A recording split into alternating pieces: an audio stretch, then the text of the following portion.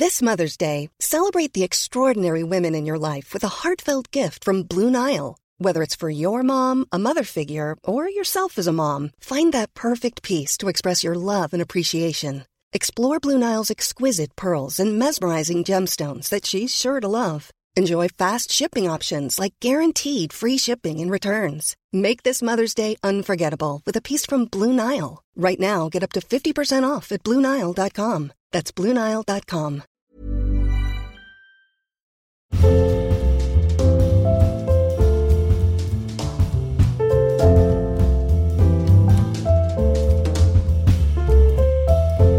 Tervetuloa perjantain parhaiden pariin. Täällä on Noora H. Ja Noora K. No niin, täällä taas. Täällä taas. Kerro Noora sun viikosta. Jotenkin mä oon saanut semmoisia huumorin pläjäyksiä tyttäreltäni.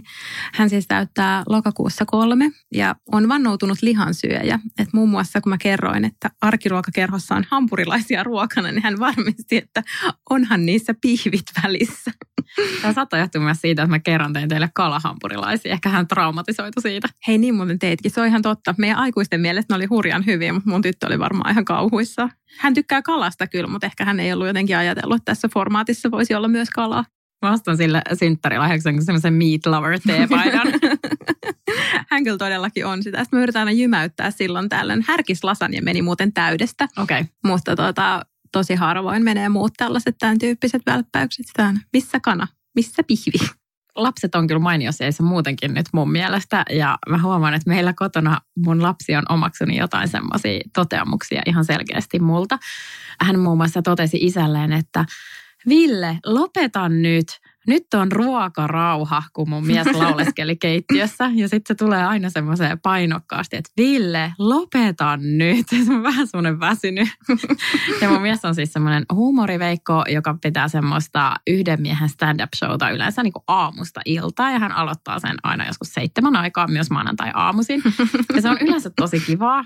Mutta joskus se on vähän raskasta ja sitten hän muun muassa laulelee kaikenlaisia mainosbiisejä ja muita. Ja mä myönnän, että joskus mun äänestä saattaa kuulua se, että hei come on, että voisiko nyt olla ihan vaan hiljaa ja keskittyä tähän hetkeen. Ja meidän lapsi on selkeästi myös omaksunut tämän ja silloin kun hän komentaa isäänsä, niin sit se on aina, että Ville.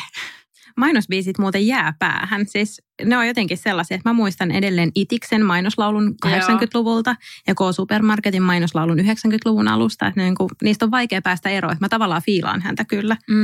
Ja hän myös keksii niitä itse, että jos joku tarvii johonkin jotain jingleä, niin hän on varmasti vapaaehtoinen tulemaan sitten iltaisin niitä lauleskelemaan ja nauhoittaa. Ehkä hän voi tulla meidän perjantain parhaisiin tekemään joku kustomoidun. Me voidaan pyytää jo. Meidän henkilöbrändeihin sopivan. Kyllä. Mutta toi ei kuitenkaan ole kauhean paha apinointi vanhemmilta, koska mulla taas korvat kuumotti leikkipuistossa se yksi ilta, kun oli satanut. Ja lähdettiin sitten sateen jälkeen leikkipuistoon ja tyttö otti pallon mukaan sillä kertaa. Ja leikki siellä pallolla, heitti pallon vesilätäkköön ja huusi, että voi helvetti. Ups. Ja siinä sitten yritin katsoa ympärille, että kuuliko kukaan, näkikö kukaan. Juu, ei ollut mun lapsi, mutta... Tässä pitää aina olla vaan sieltä, kuka noin huusi rumasti. Joo, mutta voin myös sanoa, että ei muuten ollut ensimmäinen kerta. Ja ne tulee aina täysin oikea-aikaisesti, että näitä ei vaan voi puolustella millään. Sama on käynyt meilläkin. Ja yleensä se on sitten se karsein sana. Just. Ja mä myönnän sen, että mä itse siis kiroilen välillä aika reippaasti. Sama sieltä se tulee sitten. Sieltä se tulee. Mutta ehkä kiroilisi vähemmän, jos rentoutuisi enemmän. Siitäpä todella aasinsilta viikon parhaaseen rentoutukseen. Kävin syyskuussa itse asiassa syntymäpäivänäni. Mä olin saanut töistä tämmöisen ihanan lahjakortin. Mä kävin St. George Hotellin kylpyläosastolla. Mä kävin ensin hieronnassa ja sitten sen jälkeen mä jäin vielä lillumaan sinne altaisiin. Ja se oli niin ihana se hieronta, että se oli laadultaan myös yksi parhaista, missä mä oon koskaan ollut. Ja mä oon ollut aika monenlaisissa. Niin se oli semmoinen, että sitä voi todella, todella lämpimästi suositella. Ja kyllä, rentouduin, kyllä. Miljö oli aivan ihana. Todella semmoinen, että sinne olisi voinut jäädä hyvinkin pitkäksi aikaa. Ja mä oon ehkä joskus saattanut sanoa, että mun pahin painojainen on tyttöjen saunailta. Siis mun mielestä se ei millään lailla ole rentouttava ajanviettotapa mennä jengen kanssa alasti hengailemaan samaan huoneeseen. Mutta tuolla oli jotenkin niin ihana se miljö, että jopa minä voisin tuolla harkita sitä. Okei. Joo, ja ihana semmoinen höyrysauna ja muuta. Kävin saunomassa ja uimassa. Ja olisiko se sellainen, että sinne voisi mennä ihan ilman mitään hoitoakin? No mä en tiedä, niin kun, että onko se ihan bang for buck, koska mulla on sellainen käsitys, että sit jos sä vaan meet sinne, niin se on kuitenkin useita kymppejä se sisäänpääsy. Niin en mä tiedä, niin kun, että kannattaako saunomisesta ja uimisesta maksaa. Mutta sitten tietysti, jos otat jonkun hoidon siihen ja se tulee siihen päälle, niin sit ilman muuta kannattaa varata sitä aikaa sille, että jää sinne. Ja eri asia tietty, että jos on just joku tämmöinen ystävysten yhteinen asia, niin silloinhan se nyt on vähän eri. Koska kylpyläkonsepteissa mua aina vähän epäilyttää se, että onko ne hoidot A hyviä, oikeasti hyviä, koska ne ei aina ole. Ja sitten just se B, että no jos ne hoidot ei ole hyviä, niin onko se sitten sen rahan arvosta vaan lilluskella siellä. Ja mä mielelläni menisin syyslomalla vaikka johonkin ihanaan kylpylään, missä olisi hyviä hoitojakin. Mutta en mä oikein tiedä, että onko täällä Suomessa sellaisia, eli jos joku tietää, niin saa vinkata kyllä myös mulle. No meitä on. Ja sitten yksi kanssa, mikä oli, me oltiin ensimmäisenä hääpäivänä, ja siis asettiin standardit ekana hääpäivänä tosi korkealle, ja sen jälkeen ne on vaan laskenut laskemista, että nyt viimeisimpänä istuttiin 200 verkkareissa ruokapöydässä. Oli melkein jotain fiinimpää ruokaa, oli meillä viiniä, mutta vähän semmoinen, että onko pakko puhua, kun on niin lopputyyppinen. Mutta ekana hääpäivänä oltiin Haikon kartanossa, ja siellä oli ihana se kylpylä, ja siellä oli ihanat hoidot myös. Okei, mä oon taas nyt kuullut mun kaverit siitä vähän niin kuin huonoa, että en tiedä, te ootte ollut niin pitkään naimisissa, no niin. Että se on voinut muuttua. Se on totta, paljon on ehtinyt tapahtua 12 vuodessa. Jep. Se on kyllä kunnioitettava aika olla naimisissa. Onneksi olkoon. Kiitti. Viikon paras museo on Alvar Aallon kotimuseoatelje. Tiedätkö Noora, kun joissain kodeissa tulee semmoinen fiilis, että tämä on ihana koti ja täällä on hyvä fiilis ja että sä voisit itsekin jäädä sinne asumaan? Tiedän. Se on maaginen se fiilis ja se saattaa tulla ihan siitä riippumatta, miten se koti on sisustettu ja laitettu. No mutta joka tapauksessa täällä se fiilis tulee ja se on jännä, koska eihän siellä ole asunut pitkään aikaan ketään ja nyt toimii museona, mutta jotenkin siinä on semmoinen tosi hyvä henki ja sama siinä ateljeessa. Ja mä suosittelen tätä myös sellaisille, jotka ei ole välttämättä kauhean innostunut Alvar Aallon muotoilusta tai sisustamistyylistä tai näistä asioista, mutta siinä on jotain taikaa ja se puhuttelee. Ja sen jälkeen, jos fanittaa Alvar Aaltoa kuten minä, niin fanittaa sitä entistäkin enemmän. Se on aivan ihana paikka. Mä ihailen Alvar Aaltoa, se hänen tyylinsä tai se, mikä liitetään häneen, niin se ei ole mun ihan se omin tyyli, mutta mä ihailen semmoisia tosi tyylipuhtaita Alvar Aalto-koteja. Niissä on jotain, niin kuin sanoitkin, tosi sellaista niin kuin maagista ja niissä varmaan jotenkin tiivistyy suomalainen muotoilu jollain lailla. Että vaikka en omaan kotiin niin välttämättä kaipaa sellaista tyyliä, niin ihailen muilla kyllä. Voisi hyvin mennäkin. Mullakin on viikon paras sisustusretki, joka on sitten taas aivan toisen tyylinen. Mä kävin Habitaaressa ja inspiroiduin, kun siellä oli niin paljon kaikkia luonnon materiaaleja ja mulla tuli semmoinen must have luonnon materiaalifiilis. Ja mä olin käymässä mun vanhemmilla Espoossa, niin mä ajattelin, että no nyt itse asiassa samalla reissulla käyn katsomassa Monday to Sunday Homein. Siinä Espoossa K-Supermarket Mankkaan, mikäli sen muu nimi oiskaan, niin vieressä on tämmöinen sisustuskompleksi, missä on Country White, Monday to Sunday Home ja sitten siinä on semmoinen kukkakauppa. Niin mä ajattelin, että nyt kerrankin, kun mä oon tällä suunnalla, niin mä käyn katsomassa sitä. Ja se oli tosi ihana, että siellä Monday to Sunday Homeissa todellakin oli sitten luonnon materiaalia, jos jonkinlaista. Että mäkin ostin sieltä semmoisen kannellisen korin, mutta siellä olisi ollut vaikka mitä ihanaa. Ja erityisen ihanaa siellä oli se, että kun olin tämän ajoittain hieman vaikeasti ennustettavan uhmaikäisen kanssa siellä, niin myös hän sai tosi lämpimän vastaanoton ja siellä oli jossain tämmöisessä stailauksessa omenoita korissa, niin hän sai ottaa sieltä sit omenan ja istua siihen tuolille syömään sitä ja mä sain katsoa rauhassa niitä juttuja. Onpa kiva. Oli tosi kiva kyllä ja mä ostin nyt tällä kertaa vaan yhden korin sieltä ja niissä muissa liikkeissä en käynyt sen kummemmin, koska päiväuniaika oli jo lähestymässä tai jotain. Mutta se kukkakauppa näytti myös aivan ihanalta ja ellei meillä olisi ollut jo koti ihan täynnä kukkia, niin olisin sieltä todellakin ostanut vaikka mitä. Että todella kauniita, moderneja kimppuja ja sellaisia. Just jos haluaa tällaisia moderneja kukkakimppuja tai nyt niin muodikkaita artisokkia tai eukalyptyksiä tai muita vastaavia, niin sieltä löytyi just sellaisia ihania kimppuja. Ja se on muuten tosi hyvä se ruokakauppakin siinä vieressä. Se on varmaan ollut superveksi joskus vuonna nakkin, mutta ei varmaan ole enää. Sika hyvä ruokakauppa myös, että siinä on ihan kannattavaakin kyllä pysähtyä. Hey, I'm Ryan Reynolds. Recently, I asked Mint Mobile's legal team if big wireless companies are allowed to raise prices due to inflation. They said yes. And then when I asked if raising prices technically violates those onerous two-year contracts, they said, "What the f*** are you talking about, you insane Hollywood ass?" So to recap, we're cutting the price of Mint Unlimited from $30 a month to just $15 a month. Give it a try at mintmobile.com/switch. $45 up front for 3 months plus taxes and fees. Promo rate for new customers for limited time. Unlimited more than 40 gigabytes per month slows. Full terms at mintmobile.com. A lot can happen in the next 3 years. Like a chatbot may be your new best friend. But what won't change? Needing health insurance. United Healthcare Tri-Term Medical Plans are available for these changing times. Underwritten by Golden Rule Insurance Company, they offer budget-friendly, flexible coverage for people who are in between jobs or missed open enrollment. The plans last nearly 3 years in some states, with access to a nationwide network of doctors and hospitals. So for whatever tomorrow brings, United Healthcare Tri-Term Medical Plans may be for you. Learn more at uh1.com.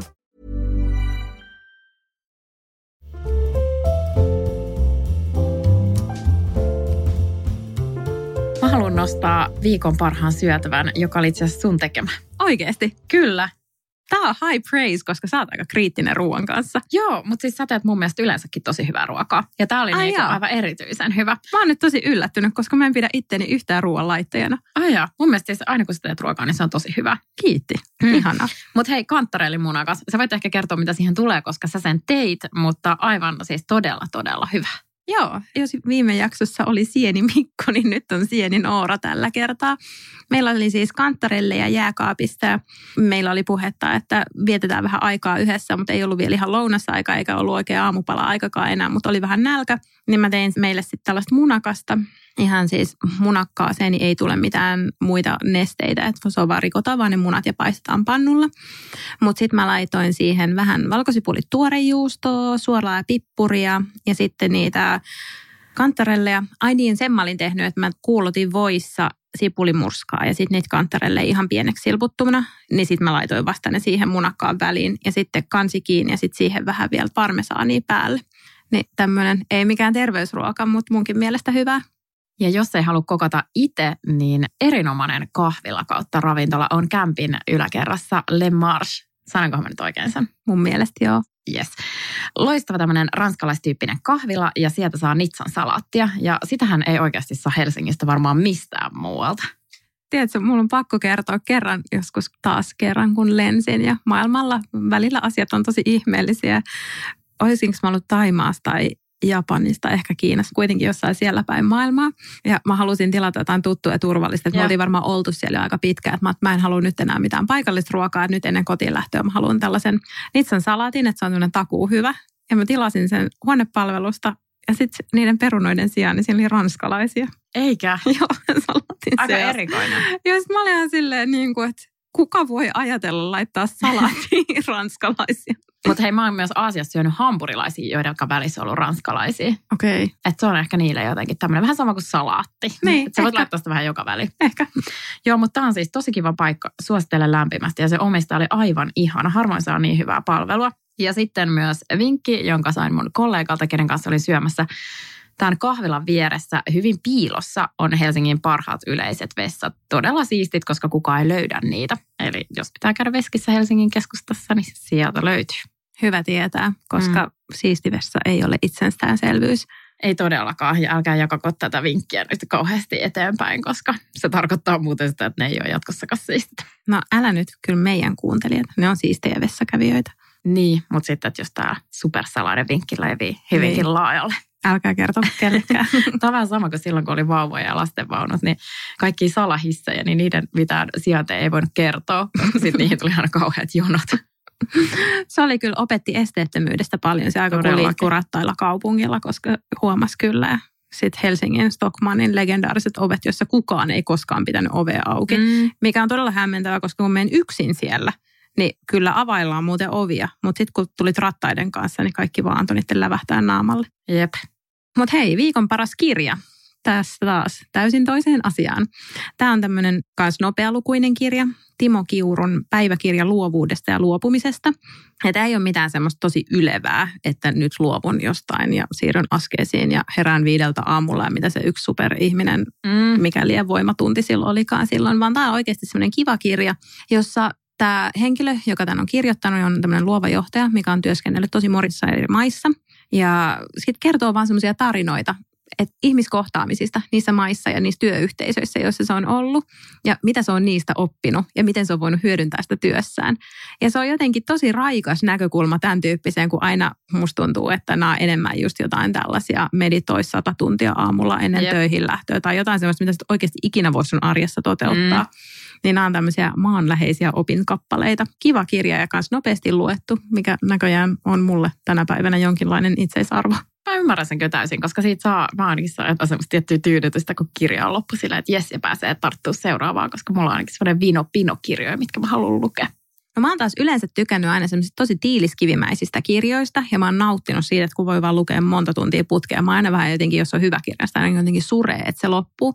Mutta nyt mä huomaan, kun tässä elämäntilanteessa niin kun aikaa tarttua siihen paperikirjaan on niin hirveän vähän, niin sitten ne vähän surettaa ne semmoiset tiiliskivet, koska sitten ne jää kyllä lukematta hirveän helposti. Kun mä vaan silleen, että no nytkään mulle ei ole vaikka varttiaikaa tai puoli tuntia aikaa, niin sitten ei viitti aloittaakaan sellaista, kun tietää, että pääsee ehkä joku niin pienen osan siitä eteenpäin, eikä tiedä, koska saa lopetettua. Että mulla on esimerkiksi Haruki Murakamin Komptuurin surma. Se on ollut mulla kesken, siis kesästä lähtien. Okay. Ja mä oon vasta puolessa välissä. Ja sitten se on mulle jotenkin outoa, koska mä oon yleensä myös aika nopea lukija, niin se on ihan pöyristyttävää suorastaan. Mä muuten opin japanilaisilta tässä jokin aika sitten, että Murakami-faneille, eli sellaisille kuin minä itse, on ihan oma sanansa Japanissa. No mikä se on? No mä en tietenkään enää muista sitä, koska se oli aika monimutkainen, mutta tosiaan niillä on oma sanansa. Ja sitten Murakami on kuulemma kirjailijana sellainen, että se jakaa japanilaisetkin tosi vahvasti silleen, että joko sitä rakastetaan, tai sitten niitä kirjoja ei tajuta yhtään. Joo. Ja se ei ole niin kuin, että jos joskus se tuntuu tosi hankalalle se Murakamin maailma ja mitä se maalailee ja kirjoitustyyli, niin se ei kuulemma todellakaan mikään itsestäänselvyys myöskään japanilaisille, että se kulttuurin parempi tunteminen ei välttämättä auta yhtään tässä tilanteessa. Okei. Mun mielestä silloin on ollut hirveän vaihtelevaa jotenkin, että ne kirjat, mitä mä ensimmäisenä luin häneltä, niin ei ne ollut mun mielestä mitään kauhean korkealentoisia tai silleen, että ne oli ihan niin kuin tässä maailmassa. Kyllä. Mutta toi Komptuurin surma, se on kyllä aika out there. Että jos siitä aloittaa, niin mä voin uskoa, että on vähän silleen, että Ja sitten mä kuulin myös tällaisen, että hän on tosi tarkka niistä käännöksistä, että puhuu hyvää englantia ja lukee ilmeisesti myös hyvin muitakin kieliä kuin japania ja lukee aina itse ne käännökset ja kommentoi niitä, että meneekö ne oikein. Kivat paineet kääntäjällä. Joo, en haluaisi kyllä olla Murakamin kääntäjä. Joo, mutta ehkä hän just sen takia on niin loistava kirjailija. Totta. Mulla on vielä yksi leffavinkki, joka löytyy itse asiassa nyt suoratoistopalveluista. Aika monestakin. Me tarvittiin katsoa tämä, onkohan se SF Play tai joku tämän tyyppinen. Nuori Astrid kertoo siis Astrid Lindgrenin nuoruusvuosista. Ja jos tuntuu, että vanhemmuudessa on jotain paineita nykyajassa, niin voin kuulkaa kertoa, että ei se ollut helppoa siihenkään aikaa. Eli Astrid Lindgren on saanut aviottoman lapsen hyvin nuorena tämmöisen vanhemman miehen kanssa, joka oli naimisissa. Ja tämä kertoo niistä vuosista, kun tämä tapahtui ja miten Astrid siitä sitten meni eteenpäin ja mitä sen lapsen kanssa toimittiin. Tämä on aika surullinen leffa myös, eli ei kannata katsoa silloin, kun oma lapsi jossain muualla. Mä katsoin tämän silloin, kun mun mies oli pojan kanssa käymässä mummolassa. Sitten tuli heti semmoinen, että voi ei, mä haluan halia mun poikaa. Mutta myös tosi hyvä elokuva. Ja sitten tämä oli hauskaa, että pitkästä aikaa mä katsoin leffan kotona jonkun kaverin kanssa. Mun hyvä ystävä tuli meille. Me katsottiin tämä leffa, syötiin samalla pizzat ja isot kulhot irtokarkki ja sitten vaan maattiin sohvalla ja katsottiin leffaa. Se oli tosi ihanaa. Kerrankin jotain semmoista muuta kuin, että mennään syömään yhdessä tai kaupungille tai elokuvia katsoa elokuvaa. Tämä oli oikeasti tosi kiva ja semmoinen paluu nuoruusvuosiin. Se on ihanaa. Mulla oli kans, no tästä on kyllä jo aikaa, mutta tämän rouva maratonarin kanssa meillä oli kans just joku semmoinen rento illanvietto, vaan että me käytiin eka juokseen ja sitten sen jälkeen katsottiin Gilmore Girlsia ja syötiin pakastepizzaa ja joku oltiin vaan. Kuulostaa mietin, että olisikohan jopa jäänyt yöksi silloin, mutta ei kyllä tainnut jäädä, mutta jotenkin, että sitähän voisi hyvin jatkaa vielä tolleen, että sitten jäisi yökylään. Jep. Ja sitten me mietittiin, että pitäisikö meidän kokkaa sitä salaattia, mitä me tehtiin aina nuorena, johon tuli hunaja marinoituja kanaviipaleita, näitä tämmöisiä fileviipaleita. Sitten tuli fetaa, jäävuorisalaattia, siis sellaista, tai jääsalaattia, kaikista kököintä salaattia, mitä saa kerässä. Ja viinirypäleitä ja ehkä kurkkuu. Sitten tultiin siihen tulokseen, että meidän makuhermot on ehkä hieman siitä kehittynyt ja se hunajamarinoitu kana ei puhutellut meistä kumpaakaan, joten tilattiin sitten pizzat. Mä muistan, kun se tuli, koska ennen kuin ne tuli ne, mitkä liessuikaleet onkaan, ja siis ostettiin kokonaisia kanoja, että meillä kyllä ihan sunnuntai-lounalla oli niin kuin kokonainen tämmöinen broileri tai kana, sitten irrotettiin semmoisia palasia, että tommoset suikaleet on tullut vasta joskus 90-luvulla. Ja hunajamarinaadi oli ilmeisesti se ykkönen. Se oli se juttu. mun mielestä se on edelleen yllättävän myyty. Että suomalaiset ilmeisesti rakastaa sitä. On siis se hyllyhän on täynnä sitä, niin kuin puolet niistä kanoista. Puolet on tuollaisia, missä ei ole mitään makua ja sitten puolet on sitä hunajaa. Mutta en kyllä muista, milloin olisi itse viimeksi niitä ostanut. No, en mäkään, mutta ehkä kokeillaan sitäkin tässä jostain nostalgia huumassa sitten.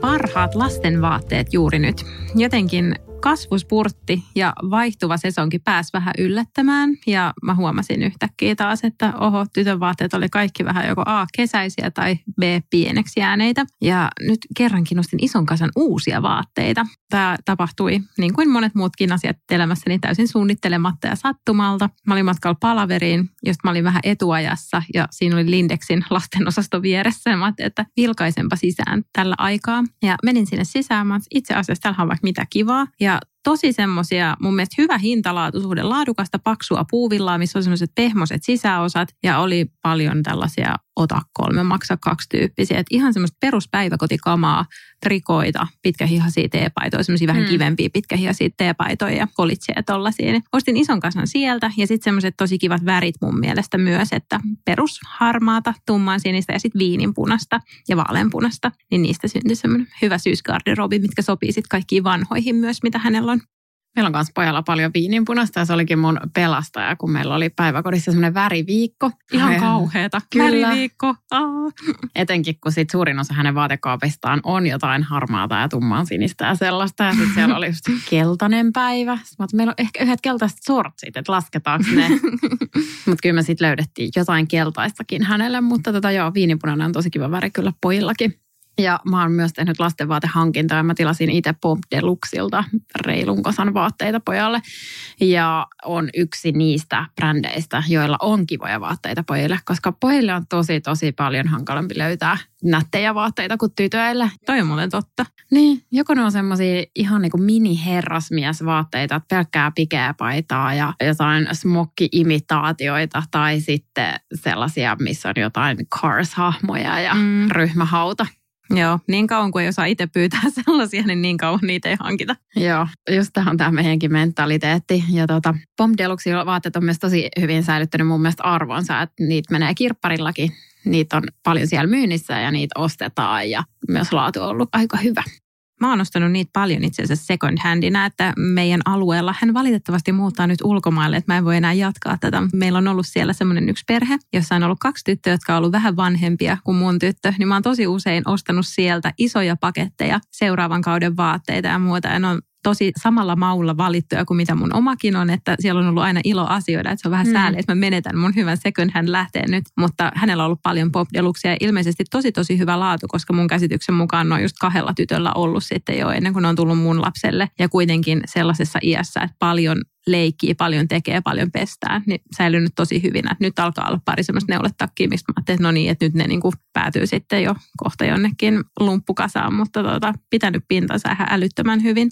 Ja nyt mä oon päättänyt sen, että mä ainakin yritän sitä, että mä ostaisin vaan sellaisia vaatteita, mistä mä tiedän, että niissä on sit sitä jälleenmyyntiarvoakin, koska se on tuntunut myös tosi kurjalle, kun on ollut jotain pieneksi jääneitä vaatteita, jotka on ihan siistejä, semmoista perus H&M-bodia ja niin edespäin. Ne on ollut ihan perussiistejä hyvässä kunnossa ja tuntuu, että ei kukaan halua niitä ilmaisiksikaan, kun niitä on ihan valtavasti tarjolla sitten kuitenkin kaiken näköisillä kirppiksillä ja muilla.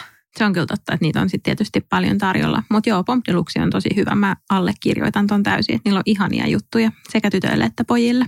Ja nyt sitten sanon vielä, että siitä satsista mun tytön suosikki sieltä Lindexistä oli semmoinen pöllökolitsi, missä oli tämmöinen iso pöllökuvio ja se oli paljateilla koristeltu ja sitten sen siivet oli vielä semmoiset luukut. Hän oli aivan haltioissaan tästä paidasta ja ensimmäisen kerran tuli myöskin semmoisia hetkiä, että hän haluaa niinku itse selvästi jo vaikuttaa siihen, mitä hän laittaa päälle. Että kun mä toin sen kasan vaatteita siihen esille, niin hän heti valitsi sieltä jotkut ja puki päälleen ja oli, että nämä on nyt niinku ne. Hauskaa. Siitä se alkaa. Siitä se alkaa. Oikeastaan ihan kivaa, kun musta on itsestäkin kiva pohdiskella asuja ja tyylejä, niin hauskaa, jos hänkin sitten innostuu siitä. Viikon paras näyttely. HAM eli Helsinki Art Museum, oisko? Mistä se lyhenne tulee? Mä katson sua ihan kuin sulla olisi tämmöinen varma tieto tässä, mutta ilmeisesti sulla ei ole.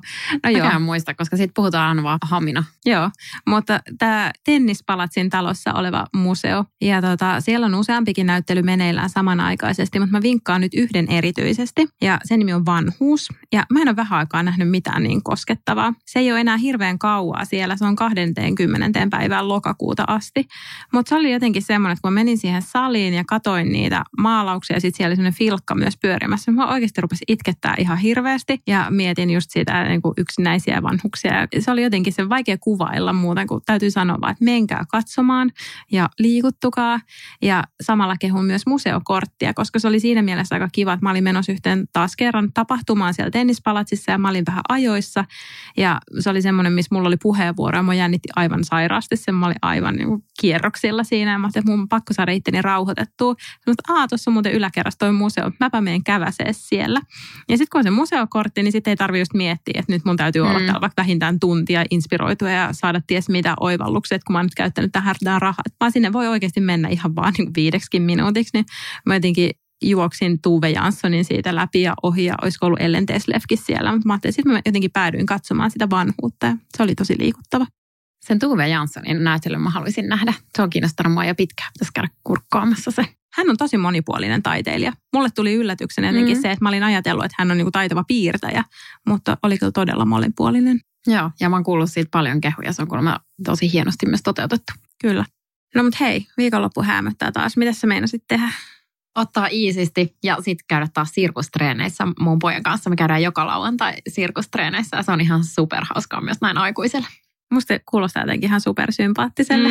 Se on. Ja sitten on ihana nähdä, kuinka innoistaa hän on liikkumisesta. Kiva. Mä aion kanssa ottaa iisisti, koska kun mun lapsella oli ollut päiväkodissa joku tämmöinen päivä, että he oli harjoitellut tunteiden nimeämistä, niillä oli ollut sellaisia kortteja, missä oli ollut erilaisia naamoja. Sitten lapset oli harjoitellut niitä, että mikä on mikäkin tunne. Ja kun mä kuulin siitä, niin mä kyselin siitä sitten kotona. Ja olin sitten, että minkälainen on. Sitten sä taidat olla nyt tosi väsynyt, että kohta alkaa iltatoimet. Että näytä, minkälainen on väsynyt naama. Se on äidin naama. Kiitos. Lisää vaan katon niitä seerumeita, niin kyllä se siitä. Lisää vaan niitä seerumeita, mutta myös nyt unettomuusvinkki, koska mä oon varmaan avautunut mun huonoista yöunista täällä aikaisemminkin. Ja mä oisin voinut tähän mennessä vannoa, että mä oon kuullut ihan kaikki unettomuusvinkit. Ja just nämä tällaiset niin kuin juo kamomilla teitä tyyppiset tai rentoudu hetkeinen nukkumaan menoon. Niin anteeksi nyt mun aggressiivisuus, mutta niiden sanojille tekisi mieli aina sanoa, että no mitäpä luulet, että oon yrittänyt tässä tehdä, että jos niinku kamomilla tee auttaisi tähän mun tilanteeseen, niin no joo, ehkä tuli vähän tämmöinen passive-aggressive tunne tässä, mutta joo, nyt mä oon saanut oikeasti uuden asian opittavaksi. Magnesium. Okei. Joo. Ja tää tuli tosi mutkan kautta mulle tää tieto, mutta sitten mä ajattelin, että miksipä ei kokeilla. Ja otin tällaisen tuplamäärän magnesiumia ennen nukkumaan menoa 2 iltana nyt peräkkäin.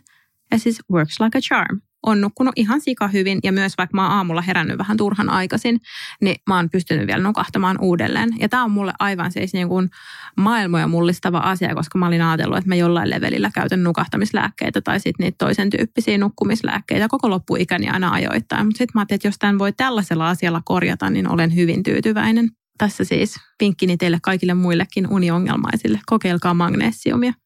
Toi on tosi hyvä vinkki ja mä aion jakaa sen heti yhdelle mun ystävälle, joka kärsii kanssa uniongelmista. On kärsinyt niistä jo pitkään, mutta jos sua lohduttaa yhtään, niin et siis ole yksin. Teitä on muitakin ja hän taas on kommentoinut sitä, että on ollut kiva kuulla, että hän ei ole yksin tämän ongelman kanssa. Joo, koska varsinkin silloin yöllä kun valvoo, niin sitä jotenkin aina erehtyy luulemaan, että on ainoa ihminen maailmassa, joka valvoo. Niin näin ei todellakaan ole, mutta tosiaan tässä nyt täsmävinkki, niin levollista viikonloppua. Jep, ja erittäin hyviä yöunia kaikille. Yes. Moikka. Moikka.